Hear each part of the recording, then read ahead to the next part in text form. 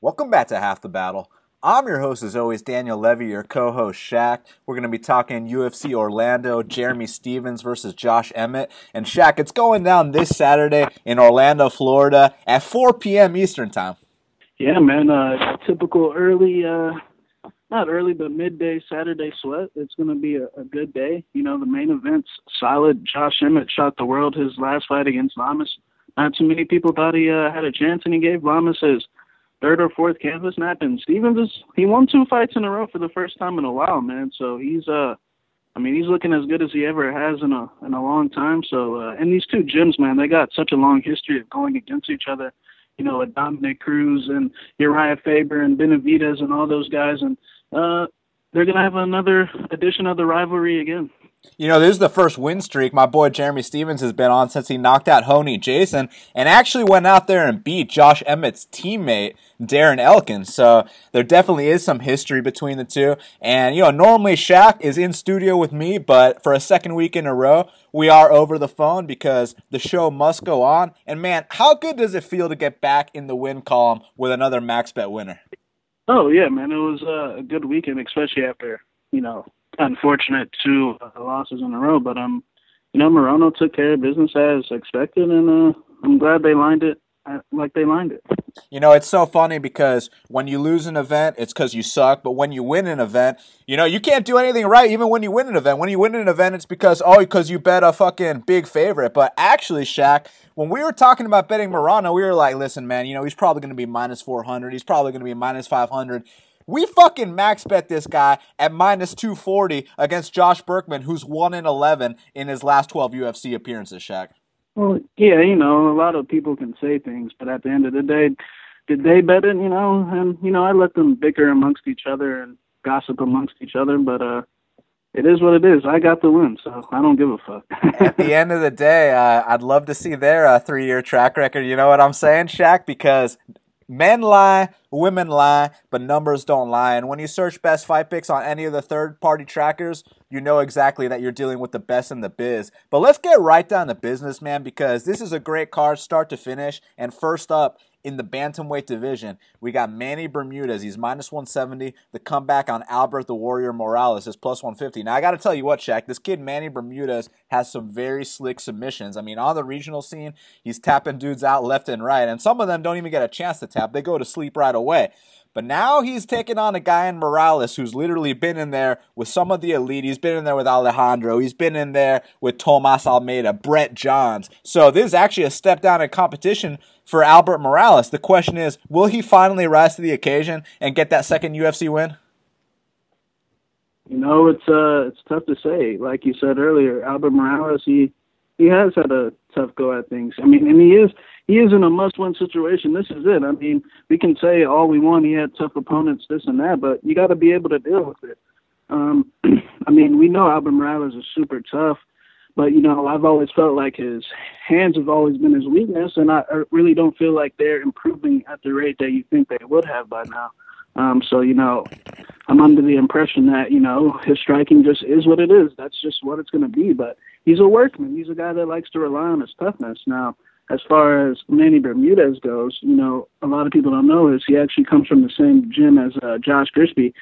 You remember when Josh Crispy took over the WC back in the day, and, you know, the same type of, you know, low percentage, these flashy submissions, these flying triangles or whatever the fuck Bermudez likes to do, these crazy moves. He's just like Crispy in a sense, man. He likes to pull off these big, crazy submissions, and it's going to be interesting to see if he can consistently do that in the UFC, especially against someone that's got the experience level of Albert Morales. Now, in the first round, I think it's going to probably be very hairy for Morales, especially on the mat, because we've seen Bermudez's fights, and I mean, he has a serious jiu-jitsu onslaught. You know what I'm saying? He's like a little Fury from last week, Roberto Sanchez. You know, early on, the jiu-jitsu onslaught is going to be a lot to handle, but at the end of the day, Manny Bermudez strikes me as the type of guy that if you can survive his jiu-jitsu onslaught, which no one in his career has, he's never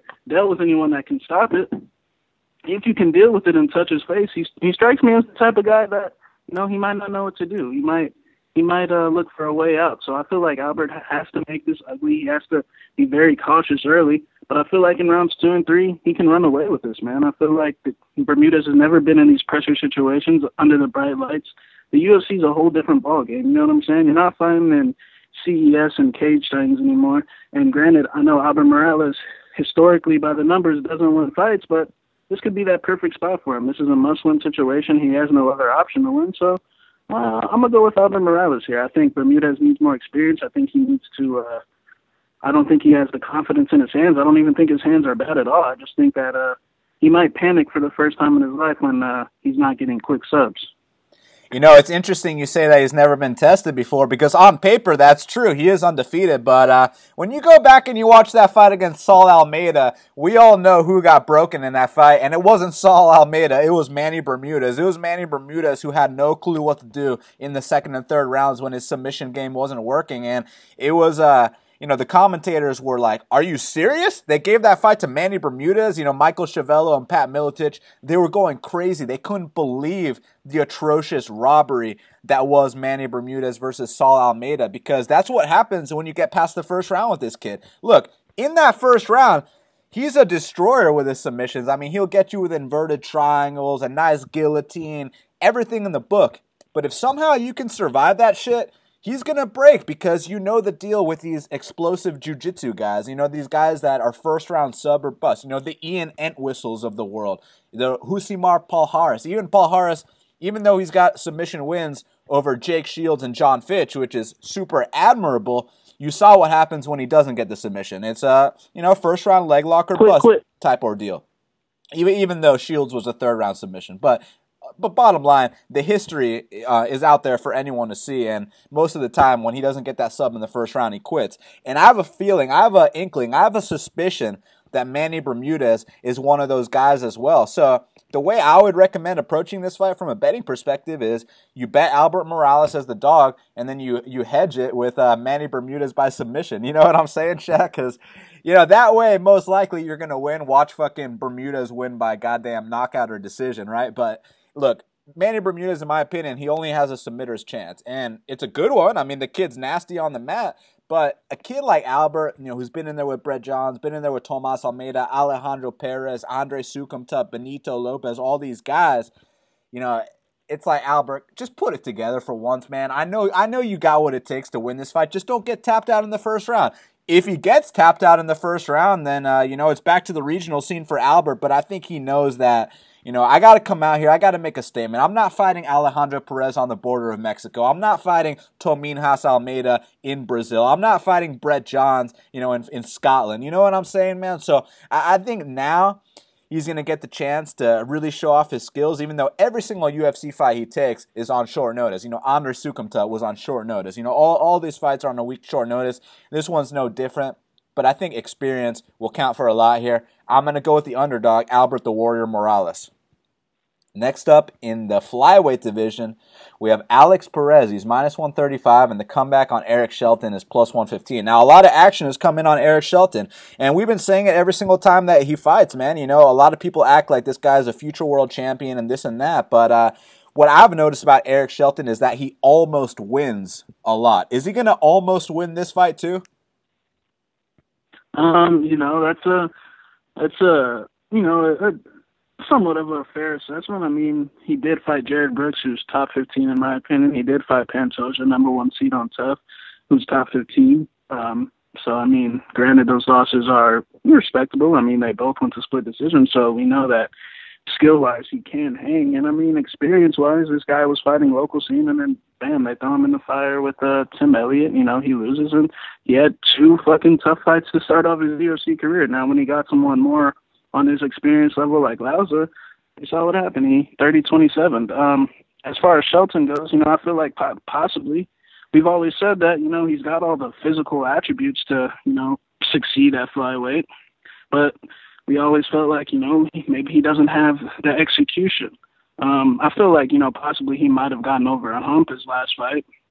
with Lauza, considering, he lost 2 split decisions, and, maybe his confidence is going through the roof. But as far as Alex Perez, he's not one of these typical prospects. He's got an extensive career before he even got into the UFC. You know what I'm saying? The guy had 20 plus fights on the local scene, and we know he trains at Team Oyama. This guy is actually Carla Esparza's wrestling coach. And I mean, like I said, he's super experienced. We already know about that Darce. But, the hole in his game I see, possibly moving forward is that chin, I feel like he might be prone to getting wobbled down the line, and Shelton might be able to expose that. Shelton's problem is the intangibles, the execution, the small details, the positioning, the getting out position. You know what I'm saying? That's why he lost to Pantoja. That's why he lost to Brooks. It was by getting out position, by the other guys being able to execute slightly better. And, if this fight goes through all 3 rounds, Shelton's gonna be sweating and losing a split. But I actually think he's gonna. I think he's gonna move forward here, man. I think he's gonna get the upset. I think he's gonna hand Perez his first loss. I think he's gonna be able to capitalize on his power, man. I feel like the exchanges will be somewhat close, but I feel like Shelton will be able to slightly stay ahead, letting them more harder, effective shots. But I wouldn't be shocked in the slightest if he lost another split decision, because all his losses are by decision. And Alex Perez has won several decisions, so we know he knows how to win that way. But this is a crossroads fight for Shelton because, you go 0-2, then you finally get your win.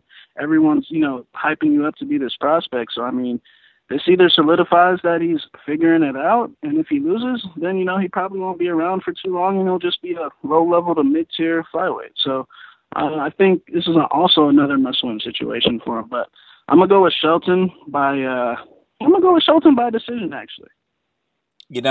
It's funny because Shelton's got all the talent in the world. He's athletic. He's got the moves. He's got the look. He's got everything. It's just, like you said, man, it comes down to the execution. And interestingly enough, Alex Perez, they call him a prospect, but the kid came into the UFC with like an 18-2, something like that record, man. So the kid's definitely cut his teeth on the local scene. Nasty dart stroke, nasty anaconda, putting in work with the right people. Listen, I think it's going to look like Eric Shelton won the fight. I think Eric Shelton's going to have a lot of success. I think after he loses this split decision, he's going to be like, are you fucking serious? I think more than half of the media panel on MMA Decisions is going to score this fight for Eric Shelton. But unfortunately, I think that Alex Perez is going to get his arm raised with a very, very controversial split decision win because, as you know, Shaq, history repeats itself. I think it'll repeat itself again. I got Alex Perez by super controversial split decision. Now, next up, in the bantamweight division, we got Rani Yahya. He's minus 250, and the comeback on Russell Doan is plus 210. Now, Russell Doan, he recently moved to Team Oyama as well. Him and Louis Smolka, now they're doing their camps over there. And Russell Doan was as high as plus 310 just a couple days ago. Now he's plus 210. He finally got back on track with a win over Kwan Ho Kwak. He finished him in the first round. But we know Rani Yahya, a perennial tough out. Who you got in this one? I think it, do I agree with the line reaching plus 310? No, but I understand it 100% because Rani Yahya actually wins fights. You can say whatever you want about Rani. He's another guy. If you can survive the jiu-jitsu onslaught, he'll start flopping to his back too. But the thing with Rani is, Rani's a weasel. And then you know how we describe our weasels on the show, time in and time out. Weasels know how to win. And guess what Rani's UFC record is? 9-3-1. The guy wins the majority of his fights by a long shot. And Russell Doan, he doesn't win the majority of his fights. I mean, just look at his history when it comes to grappling or just grinding. Now you remember back in the day when he subbed Leandro Issa, but let's talk about the time when he fought one-dimensional worst fighter on the roster, Jared Sanders, and he got beaten on the feet and completely broken in the third round and got grinded on. And, he's been tapped out in the first round more than once, so I completely understand why Rani, was that high, because Rani wins fights, and Rani knows how to win fights. Even, remember the Masanori Hanahara fight, a fight where he completely lost? But what did Rani do? He found a way to weasel it out. He found a way to flop to his back and, make the grappling exchanges look close and trick the judges into thinking he's winning because he knows how to, even on his worst day, he knows how to still pull out a win. That's where Russell Doan, if he can't survive the jiu-jitsu onslaught, if Rani wraps those arms around his neck, he'll probably tap. But we know the thing with Rani, you never know what you're going to get with him. you can't really trust either guy in this spot. It's a super sketchy fight because when Hani's flopping to his back and he's starting to quit, he quits about once every 2 years. Granted, Joe Soto is just a better fighter in my opinion, but it's a super fight. I don't trust either guy. I'm going to take Hani just because he's the more consistent guy. He's the guy that knows how to get his hand raised on a more consistent basis. And Russell Doan, I'm not saying he's a flake, but consistency, and he's not a winner. He's got a losing UFC record. Granted, it's against tough guys, but his history on the mat is just not good in my opinion.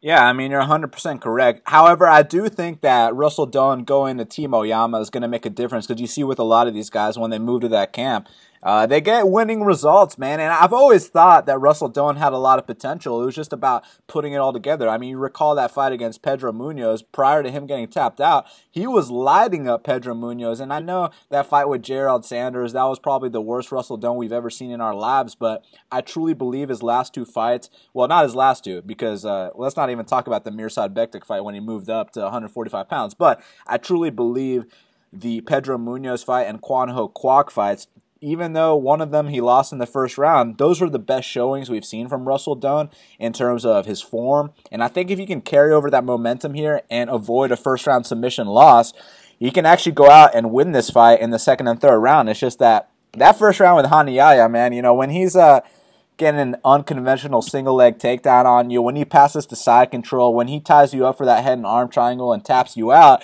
you know, it might be game, set, and match, but at the same time, man, how many times have we seen Rani Yahya flop to his back? And Russell Doan has to know that because his teammate already laid the blueprint on how to beat this guy. His teammate Joe Soto showed exactly how to beat him. His teammate Joe Soto beat him in Brazil. Now we're in the States, and listen, I think this is...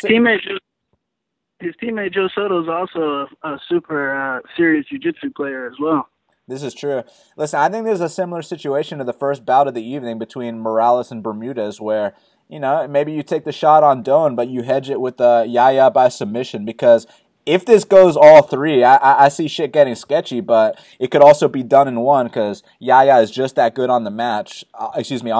So. And another thing is, I mean, we've seen Yahya also pull off subs in the third, you know, like, we've seen him drown guys late too, but it's just that you never know because, you know, when he fought Matthew Lopez was supposed to beat his ass. Lopez was the hot prospect, and, I mean, Hani drowned him and subbed him in the third round. So we've seen him, you know, flop to his back in third, but then at other times we've seen him win decisions. So it's super hard to read this guy. You never know what you're going to get out of Hani. Yeah, look, I could be completely wrong, but I'm feeling the Hawaiian here, so I'm going to go with Russell Doan for the upset.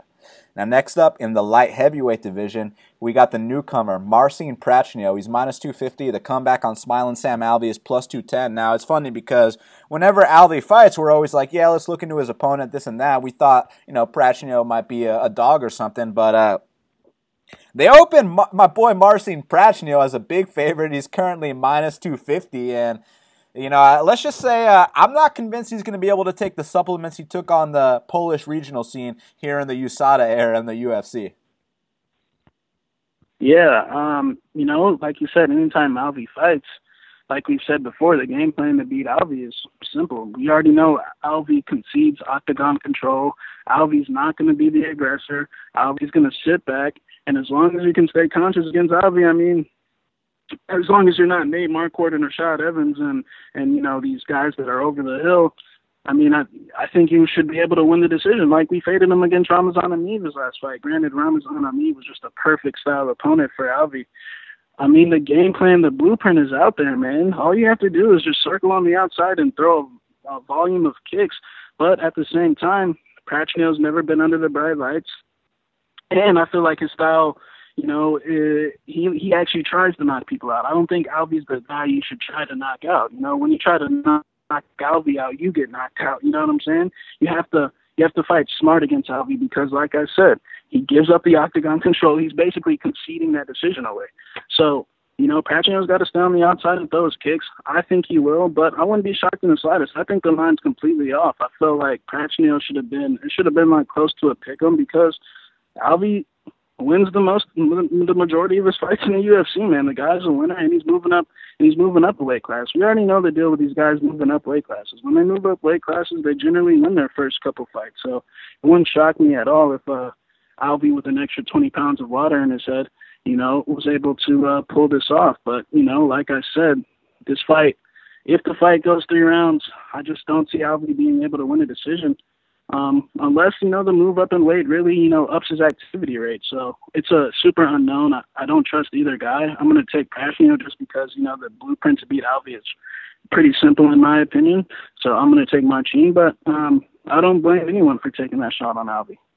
Yeah, look, from a betting perspective, it's kind of tough to trust your money on Alvey, but from a picks perspective, man, I mean, look, Marcin Prachnio is a knockout artist, and he's knocked out a bunch of these guys he's fought, over there where you're allowed to take all the supplements, all the vitamins in the world. But here in the UFC, it's a different story, and I'm not convinced he's got the cardio to go all 3 rounds. And I know with Alvey it looks ugly. I know it might not be that fun to watch. I know, it's a smoke break, a piss break fight whenever Alvey fights, but that doesn't mean he's not going to win this fight. And I think if it goes all 3, actually opposite of what you're saying, I think he can win this decision because I'm under the impression that Marcin Prachnio, look, even though he's a knockout artist, I mean, the guy is a stiff juice head. You know what I'm saying? He seems like the kind of guy that you get past the first round, you push him in some clinch exchanges, and the guy is going to, have his hands at his waist because you need oxygen for all those muscles, man. So I'm actually going to go with Sam Alvey here by decision, man. I think as long as he avoids getting knocked out in that first round,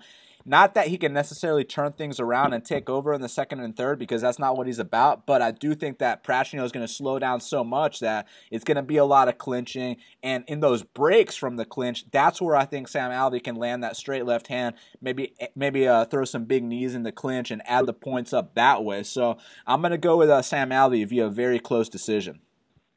Now, next up in the welterweight division, we got Alan Jouban. He's minus 270, and the comeback on Ben Saunders is plus 230. Now, everyone's making a big deal about how these guys are friends and this and that, but the last time we saw 2 friends fight, which was last week, Cowboy versus Medeiros, Cowboy won via first-round knockout, Shaq. Yeah, I don't buy into any of that shit, you know what I'm saying? Friends this, friend that, but at the end of the day, we're stepping in a cage for money, you know what I'm saying? People got to feed their families, and Alan Jouban's coming off 2 losses in a row.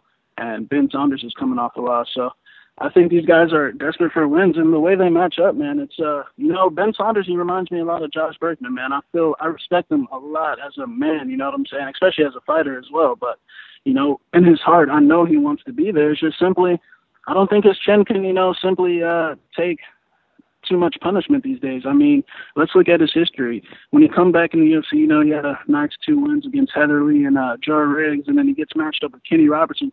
Kenny Robertson, he's a workman. He's a guy that doesn't have much power in his hands. Now, I know he knocked out Sultan Ali, but let's be honest here, Dan, we know that was a fluke. And flukes happen, and Kenny Robertson doesn't have much power in his hands, but he was able to drop Ben Saunders. He was able to stand in the pocket and hurt Ben Saunders several times. Now, granted, Ben Saunders won that fight. I don't know how, but he showed his toughness. That's just the examples of the damage he's taken, and I'm not even mentioning the two Douglas Lima knockouts back in Bellator. So then, he fights Patrick Cote, and Patrick Cote, hit him with some straight punches. He tries to grab that clinch. And, I mean, he wants to be there. It's just that his chin simply couldn't take the punches, and he went down. And, he's so mad that he can't stay conscious. And then, he fights Peter Sabata. You know how many KOs Peter Sabata had in the UFC? 0?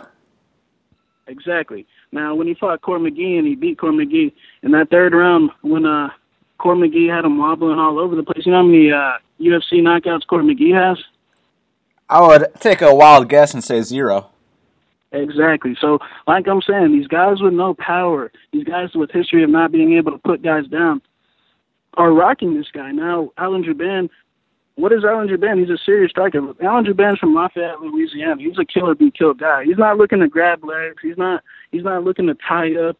He's looking, as he said in his interview this past weekend, I don't grab, I hit. You know what I'm saying? So, I think this is a perfect fight for him to get back on track, man. I think Ben Saunders is a super tough guy. Now, the line is, minus 250. So, it is playable, but I do have, concerns about Jouban moving forward, man. I do think his chin, is a big liability.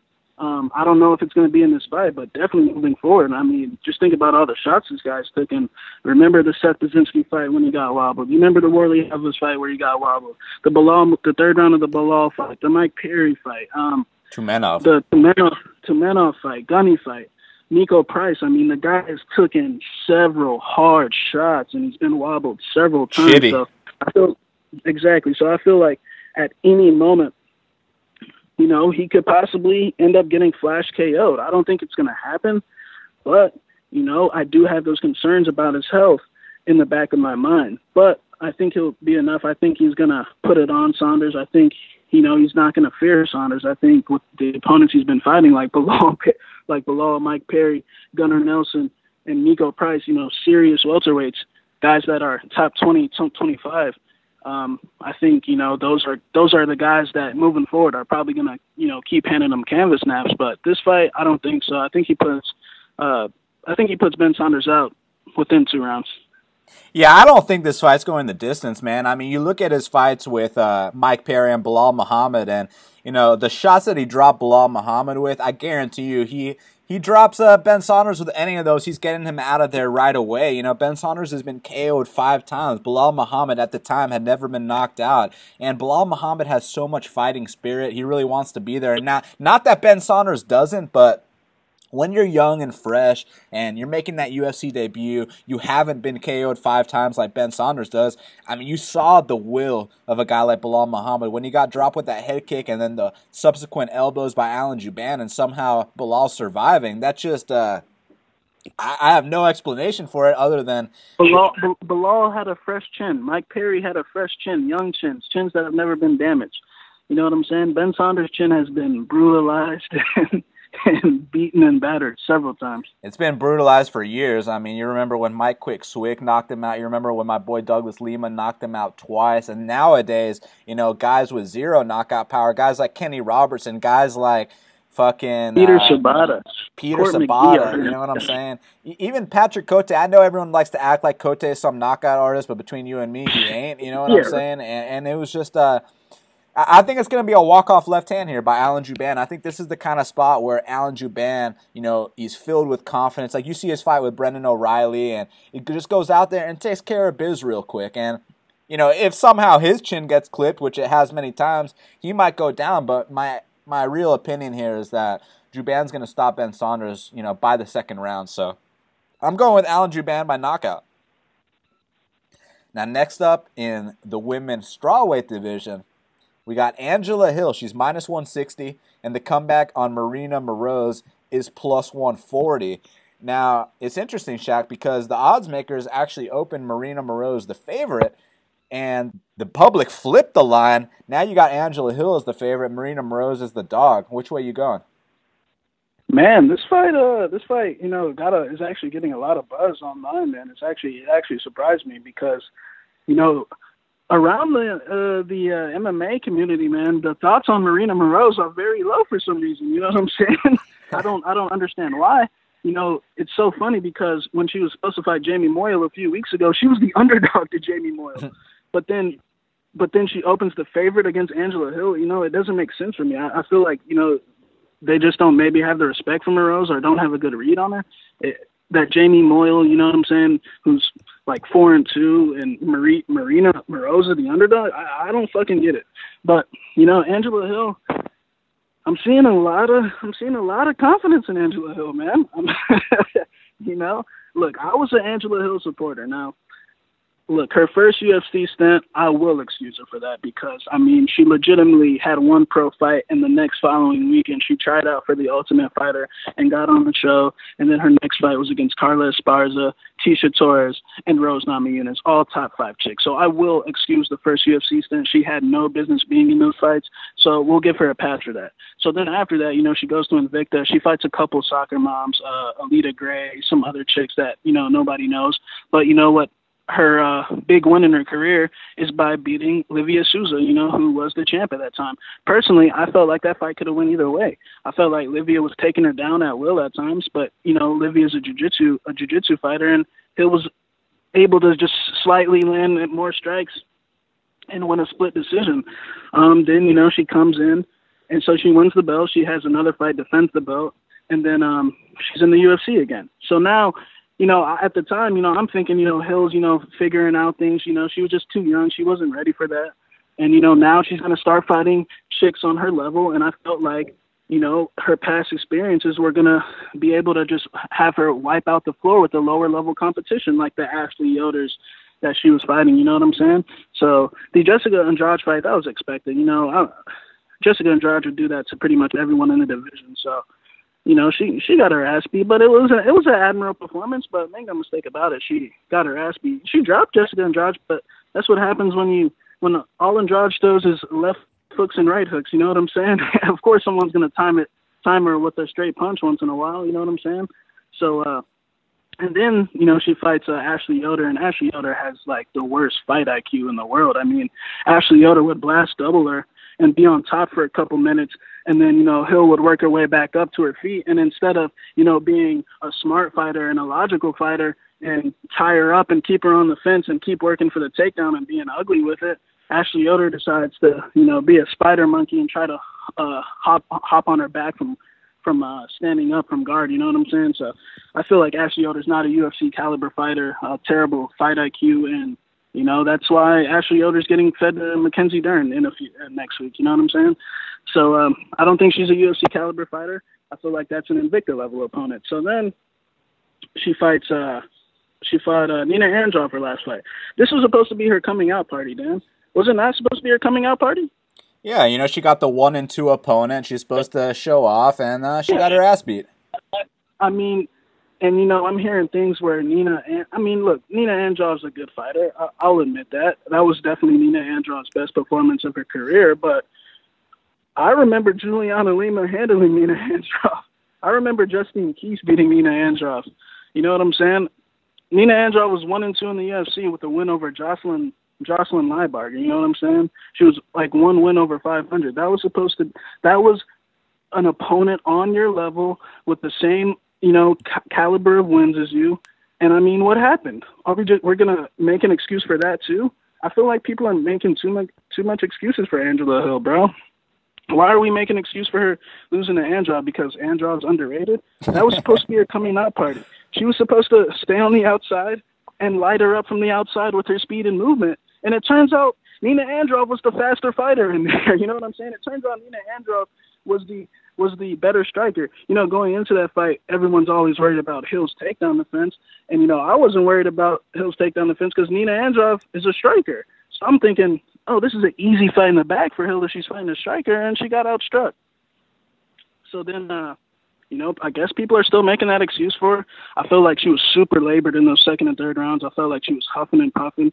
I felt like, that possibly that she might be losing a little bit of that speed and movement ability and the ability to keep it up for 3 rounds. I mean, when you move that much and, she is 31, 32, and she's got an extensive Muay Thai career, I mean, maybe she's losing a little bit of speed, man. And Marina Moroz is 26 years old, moving to the United States, been living in the United States for a year, and I feel like she's making improvements in her game. In the Carla Esparza fight, people can talk shit about Moroz, not landing punches, but who gives a fuck? I've seen plenty of people make careers off not landing punches. Look at Caitlin Chookagian. Does Caitlin Chookagian land punches, Dan? Nope. What is Caitlin Chookagian's UFC record? You know what I'm saying? She wins fights. Chookagian makes sounds. Like, you can not land punches and still, know how to maneuver judges and win a decision. A lot of people fail to realize that. They get emotional and they just say, oh, she's not really landing, so she's, losing.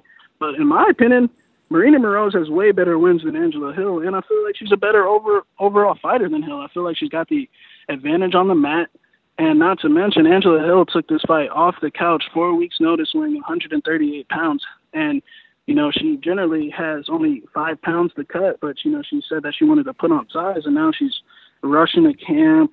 I already feel like she's getting older and labored and not as fast as she used to be. And I feel like Marina possibly might be having her best performance. I think if Carla Esparza would have fought Angela Hill or half the other division, I feel like those takedowns, she would have fucking ran through pretty much everyone. As for Moreau's, she had to work for those takedowns. Moreau's stuck like 4 or 5 good takedowns and sprawled hard, man. So I think she's making the improvements down there in Chicago with Yair's people. So I'm going to take Moreau's, man. I'm going to take Moreau's by decision.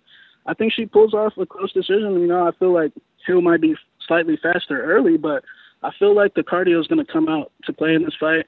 I think Moreau's is going to come out with a tactical plan like she always does and just slightly steal the rounds at the end with takedowns, because I don't think Hill's takedown defense is improving at all. I feel like, she has a get-up game now, but I feel like she's still liable to get taken down and outstruck from the outside. Yeah, Angela Hill is the most overrated fighter in that division, man.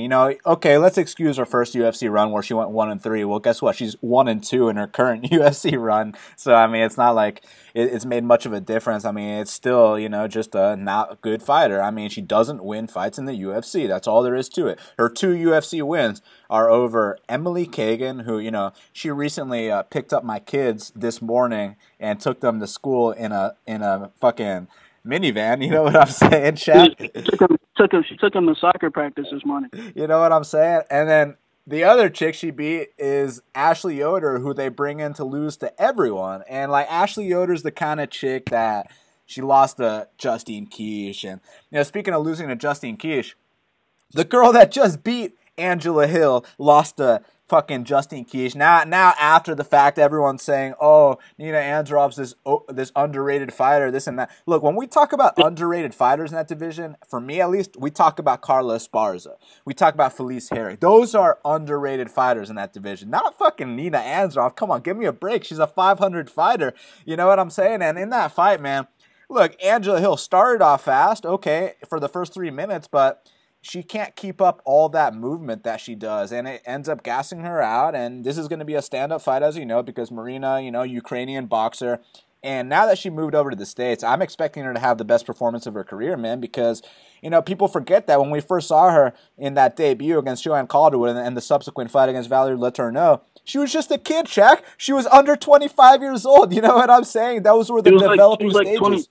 Yeah, she was like 21, 22, and let's talk about those losses. You know what Letourneau was doing? Letourneau was on her path to a title shot. Letourneau beat Joanna in that first round the fight after, so Letourneau was at the height of her career.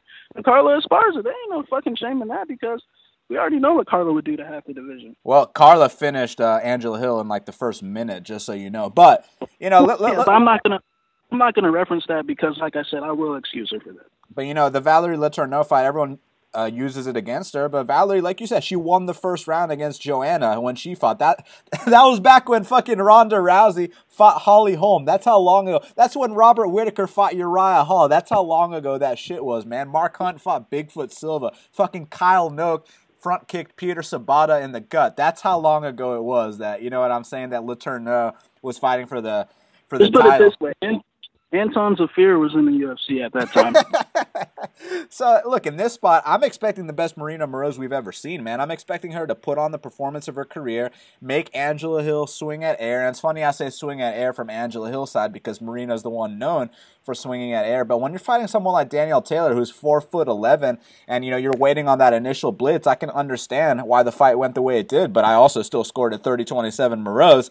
But in this spot specifically, Angela Hill's going to come forward. Angela Hill's going to try to strike. And we know Marina's a counter striker. So Marina's not going to punch unless she needs to. And she's going to need a punch here all the time because Angela's going to leave those openings. And I feel as if by that second and third round, Angela's going to start getting that head pop back. And then also, we know Marina Moroz has a big advantage on the mat. Angela Hill's like a fish out of water on that mat, man. So, I expect some takedowns to get mixed in there too. I think, Yair's people got it right in that respect. And look, I'm expecting a Marina Moroz, 30-27 on one card, 29-28 on the other two. I think this is a potential good underdog here because from minus 140 to plus 140, you know what I'm saying, Shaq? So my pick is Marina Moroz. Now, next up in the women's bantamweight division, we got Sarah the Quitter McMahon. She's minus 240. The comeback on Marion Renault is plus 200. Now, we shot all over Sarah McMahon her last fight against Ketlin Vieira. And, people were saying we didn't know what we were talking about. People said we were disrespecting an Olympian. And guess what Sarah McMahon did in that fight? She quit. Is she about to quit again? Dan, I almost want you to, you know, pull up the exact recording because I mean we called that fight to an exact T, called around the finish submission round two. You know what I'm saying? And Sherman man is a front runner, plain and simple. How many times have we told you?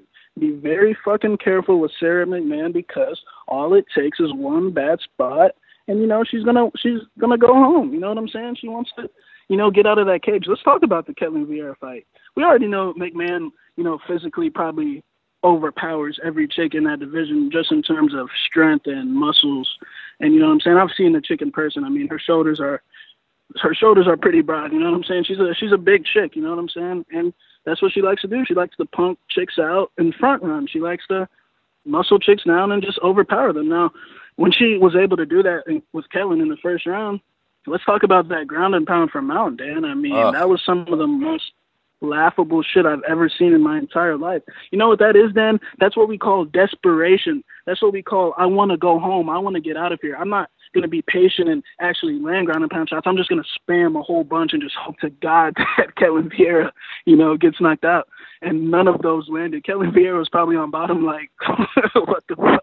This is the Olympian? This is the Olympic wrestler, you know what I'm saying? And what happened in that second round? We knew that Ketlen had the skills to put her in that one bad spot, and when that one bad spot happened, McMahon tapped to a submission that really wasn't even locked in, you know what I'm saying? So, I mean, I don't know. I mean, look, Sarah McMahon, she definitely has the better physical attributes than Renault. Renault's 40 years old, slower, on the tail end, and McMahon should be able to come in here and overpower her. But like I said, her track history is too flaky, man. All it takes is one arm bar. All it takes is for Renault to look at her in those eyes and, let McMahon know that, hey, I'm going to be here for the 3 rounds, especially after the first round, especially if McMahon dumps everything in trying to finish her and she can't, you know what I'm saying? Don't be shocked when McMahon quits again. And we told you again on Half the Battle, but Renault, her takedown defense is super suspect. It's super shaky. Like I said, she is 40 years old. Once you're at that age, you never know what you're going to get. One time, most likely she's going to have a lay an egg performance one of these days. So, at the same time, I'm not saying I'm betting Marion Renault with confidence. You know what I'm saying? So it's definitely a fight. I'm just going to sit back and watch. And when Sarah McMahon quits again, then I'll kick myself in the nuts. But I'm going to take Renault by armbar triangle, just because generally, damn, bad situations happen in fights. You know what I'm saying? You know what I'm saying? At some point in the fight, there's going to be a situation where you're going to have to man up and get through it. And history shows Sarah McMahon can't do that. Yeah, everything has to be completely perfect for Sarah McMahon to win a fight, and Marion Renault isn't someone you just come in there and walk through. All of her fights have been tough, and Sarah McMahon's going to do a little front running. She's going to win that first round, but then after that, she's going to realize that she's in there with a much tougher woman. She's going to be in there with someone that has serious resolve, someone that wants to be there, someone that's a true fighter. And she's going to realize, I'm not in there with Jessica Ann anymore. I'm not in there with Gina Manzini anymore. I'm not in there with fucking Alexis Davis coming off a 2-year maternity leave. She's going to realize she's in there with a real fighter, and albeit that real fighter's 40 years old, but so what, man? It's not like she's taking so much damage to where she's slowed down to a serious point. Now, I understand Marion Renault, gets taken down in a lot of her fights, and she'll get taken down here too. However, she attacks off her back, and we know, just put Sarah McMahon in that one uncomfortable position, you know what I'm saying? Just attack the arm. Don't even lock it in all the way. Just attack the neck. Don't even lock it in all the way, and she will be tapping that mat before you know it. Just throw up an armbar in that second round. So I'm expecting a second or third round finish for Marion Renault here. And let's say Sarah McMahon wins this fight, we'll fade her next fight. If you start fading Sarah McMahon every fight, you're gonna win long term. The reason that I'm not running, first in line at the window, like maybe in the Ketlen fight, was because I knew Ketlen had the size to take care of this, and I know Marion's a little small for the weight class. Look, physically speaking, Sarah McMahon has all the advantages, but mentally speaking, Marion Renault trumps her in every aspect mentally, and the mental is a huge part of this game. So it's all about, don't get 10-8'd that first round. Don't give up a fucking arm triangle to the Olympic wrestler and this and that. Just survive that first round, and you'll break her in the second and third. So I'm gonna go with Marion Renault for the upset. She's currently plus 200. I think the number is gonna get even better, come fight time, because they're gonna see the face off. Oh, McMahon's back. Oh, McMahon's built. Oh, this McMahon ain't shit. So I got Marion Renault here for the victory. Another thing is, man, she's been training at Team Alpha Male, and she's been saying, Faber's been pushing her in the gym, to her limits, and what that what that means is she's been quitting in the gym every day. So don't be shocked when she does it in the cage. So you're saying she's been making big improvements like Sage Northcutt? Exactly. So we can go ahead and cancel out that Team Alpha Male myth. With certain people, it don't matter where they fucking train at. It's so funny because, remember when we shot on Sage Northcutt before that Quinones fight, and then... So look, pretty much I give Sage his props after the Quinones fight. I respect him. I say he's tough. I say, he's making the improvements, and then what the fuck was that happened last Saturday? You know what I'm saying? Granted, he got the win, but let's be honest here, the Frenchie beat his ass. And whoever came up with his 129 to fucking 11 strike count or whatever the hell it was, I don't know what the fuck you were watching, because I saw Sage get dropped like 2-3 times and taken down a bunch of times also. Like, I think that strike count is total bullshit, by the way. Yeah, I mean, that definitely has to be at work, you know what I'm saying? That fight was probably, fixed from the jump on the scorecard. Let's give Sage the decision. And, hopefully Sage starts getting real opponents, man. Like, he just lost to a Frenchie, if we're being honest. No, T-Bac's actually pretty good, man. So I'm not going to, disrespect his country like that. But, I mean, Sage is back on the FA list. But let's move on. What about Sage versus DeCasey? I think DeCasey would rock him with the first punch if Gowdy's rocking him with the first punch. I mean, I thought the kid developed a chin in the Quinones fight, but I guess Quinones just blows. He didn't develop shit. And, I think we learned a lesson about Quinones. But... on to this next fight, man. Bantamweight division.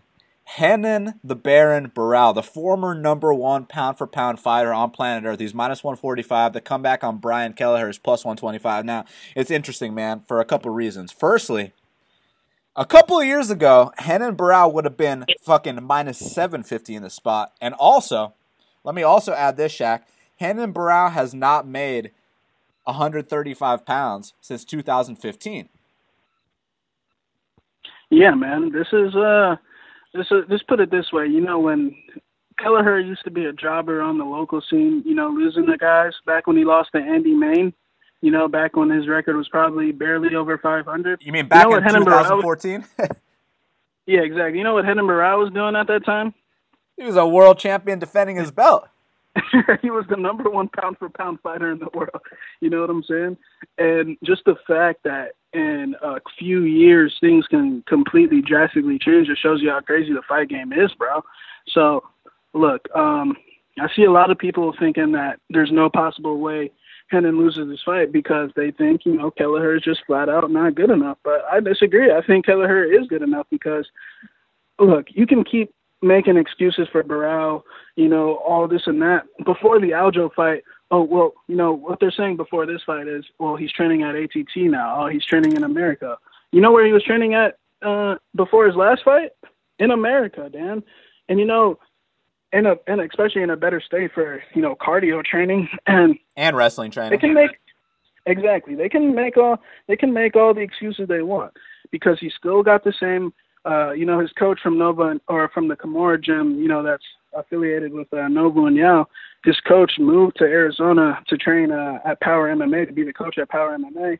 And so, like, I'm not buying into this, oh, he's switching camps, it's going to change everything. That's what journeymen say. That's what jobbers say. You know what I'm saying? When they face defeat, they think, oh, I'm going to go to this state and this state for this training and this coach and all this bullshit. You know what I'm saying? So I'm not buying into this at all. Before the Aljo fight, if you would have told me Aljamain Sterling, the guy that couldn't even outbox Caraway or outbox Renan Barao and took him down, like, it's just a gradual decline. You know what I'm saying? in Hennon's prime, he would have never gotten taken down. You know what happened if you would have tried to touch Hennon's hips in his prime, Dan? Yeah, exactly. He would have fucking shrugged that shit off. He fucking made you look stupid. You know what I'm saying? So like, it's a gradual decline, and people are just under the assumption that there's no, like, they're saying there's no way Kelleher wins this fight, right? He lost to Marlon Vera, right? There's no way. But I think Kelleher's a junkyard dog. I think Kelleher's had, fights similar to this on the local scene. He's beaten Julio Arce twice. We just saw what Julio Arce did in his UFC debut. You know what I'm saying? And on the Contender Show. Exactly. Julio Arce just fucked Dan Ige and Peter Petty's up badly. You know what I'm saying?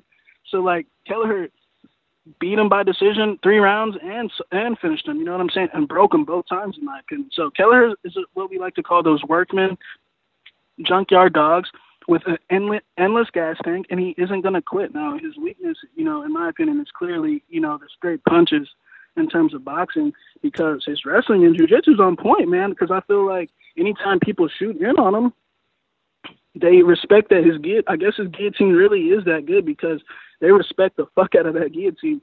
Because, he already tapped Yuri with it, and, anytime Stasiak shot in on him, Stasiak would bail out the second Kelleher touched that neck. So, I think we already know Hennon's deal. I think he is going to win the first round, but like how he did against Jeremy, just like how he did against Aljamain, just like how he did in all of his fights. But what happened in rounds 2 and 3? He started getting tired. Then Aljamain's outboxing him. Aljamain Sterling, Dan, is outboxing him. You know what I'm saying? That would have never been imaginable a couple years ago. He's losing. He's fighting Felipe Nover. You know what Felipe Nover's UFC record is, Dan? Like 1-10? Exactly, and he's really 0-5 because he lost to Chonam, if we're being honest. And you know, Hennon couldn't even get a 30-27 across the board. You know what I'm saying? In Brazil, like, in his prime, he would have fucking floored Felipe Nover in the first round. So, I think it's just gradual decline after gradual decline. And I think Kelleher strikes me as a big game hunter, man. Kelleher wants to be in this UFC business for a long time. I know that for a fact Kelleher will not get tired. I know for a fact Kelleher will keep moving forward, whether he gets knocked out or not. He's going to keep moving forward because he already knows that Hennon has a serious cardio issue, and he's looking to get that TKO late finish, and I think he will. I'm not going to keep making excuses for Hennon. I think he had a great career, but I think he's a victim of USADA. I think, that his best days are behind him, and it's clearly evident in my opinion. I think people should look into Kelleher because I think he is good enough to win. I think he does have the grappling to hold his own with Hennon on the mat. You know what I'm saying? Especially in rounds 2 and 3. Yeah, look, skill-wise, Hennon's the better fighter here, but Hennon ain't Hennon no more. You know what I'm saying, man? Like, Hennon was 32-1 at one point. That was one of the best records in the history of the sport back in the day, man. He was considered the top pound-for-pound fighter. I remember when he defended that belt against Faber. I even remember back when he fought Pickett, and I was like, oh shit, this guy's going to be a future UFC world champion. And that guy that fought Pickett, you put him in there with Felipe Nover, you put him in there with Aljamain Sterling, and he finishes those guys in the first round. And, to get outboxed by a guy like Aljamain Sterling who has no hands whatsoever is just absolutely embarrassing. It's inexcusable. And it just shows that my boy Hennon the Barons had enough, and that's the bottom line. And I know he had a spirited battle with Jeremy Stephens at 145 pounds, and we can show him respect for that one. But at the same time, man, he took a lot of damage in that fight, and since then he just hasn't been the same. The Felipe Nover fight, the Aljamain Sterling fight, that's not the same guy at all. And now he's dropping back to 135 pounds, where you remember he got knocked out by the bathtub once, Shaq. You know what I'm saying, man? So don't be surprised when it happens again, man. And look, I just think that TJ Dillashaw, Jeremy Stephens, Aljamain Sterling, they fucked this guy up. All the wars in the gym at Nova União. And, people don't understand how serious, the damage they take at Nova União is. Look at Marlon Sandor these days, man. You know what I'm saying, man? That CTE over there the dude's fucking getting arrested for attempted murder. If you think that's just a coincidence, just look at everyone that's left Nova União. You know what I'm saying? Now it's more of a, now their star is Ketlin Vieira. You know what I'm saying? They're looking at the female aspect of things. Everyone, Jose Aldo declined, Johnny Eduardo declined, Hakan Diaz declined, Hennen declined. I mean, just that training method, especially in that small space of a gym. I mean, they got a new gym now, but that old gym where they were training on that one little mat, you know what I'm saying? I mean, just look at the top guys. They all declined, except Jose Aldo. boy. Jose Aldo's lost 3 of his last 4 by strikes. That would have been unimaginable just a couple of years ago. Fucking Marlon Sanders getting arrested for attempted murder. That would have been unimaginable a couple years ago because his CTE hadn't developed to the point it is now at that point. Renan Barão is losing striking matches to Aljamain Sterling. Do you understand where I'm going with this? And a guy like Brian Kelleher, I know people think he's this jobber and this and that, and he might have used to been back in 2014, but let's talk about his resume real quick because it's not like this is his first big fight. This is a guy that 30-27 Andre Sukumta. This is a guy that finished Julio Arce. This is a guy that finished Yuri Alcantara in the first round in Brazil. This is a guy that finished Damian Stasiak in Poland. So if you think that, him fighting a big opponent in their hometown is an issue for him, you might have another thing coming because it isn't. And not to mention, this is not Renan Barão's hometown. So, I think he's going to have no problems coming out here and, losing the first round, then coming back in the second and third when Renan Barão's gassed out. Look, Renan's got the better technique, no doubt about it. And if Renan can keep his shit up for 3 straight rounds, much respect, Renan the Baron. You know what I'm saying? Maybe you get a big fight next, but I think the UFC know that, look, we gave Brian Kelleher 2 performance bonuses in 2 of his last 3 fights. This is an exciting guy. He'll fight anyone. He'll fight dudes in their home countries. Why don't we give him the Renan lottery ticket? Why don't we give him that big win on his resume? So I'm going with the underdog here, man. I agree with you. I got Brian Kelleher here for the win. It could be a guillotine, it could be a 3rd round finish, or it could be a unanimous decision. But bottom line, I think the junkyard dog, I think he's going to bite down the 2nd and 3rd round when Renan starts to gas, and that's going to be the difference here. So my pick is Brian Kelleher, and it's that's the fight game for you. It's crazy how quickly things change, my man. Yes, sir. Now, opening up the main card. Now, this is going to be fireworks, man. Someone might take a canvas nap here. We got Platinum Mike Perry. He's minus 365, and the comeback on Max Payne Griffin is plus 305. Now, who's going to shoot for a takedown first? I don't see anyone shooting any takedowns. These guys don't like to grab. You know what I'm saying? I earned a lot. I already had a lot of respect for Max Payne. I faded him his last fight when he fought my boy Zaleski. And, it was more of a case where I just trust Zaleski, at that stage against those level of opponents. But, Max Payne gave me a heart attack and a half, bro. You saw me, man. Zaleski, I felt like, was under the assumption that Max Payne was a joke. He tried to just charge at him and face first and thinking he was going to get him out in the first round. And, Zaleski got dropped twice in that fight.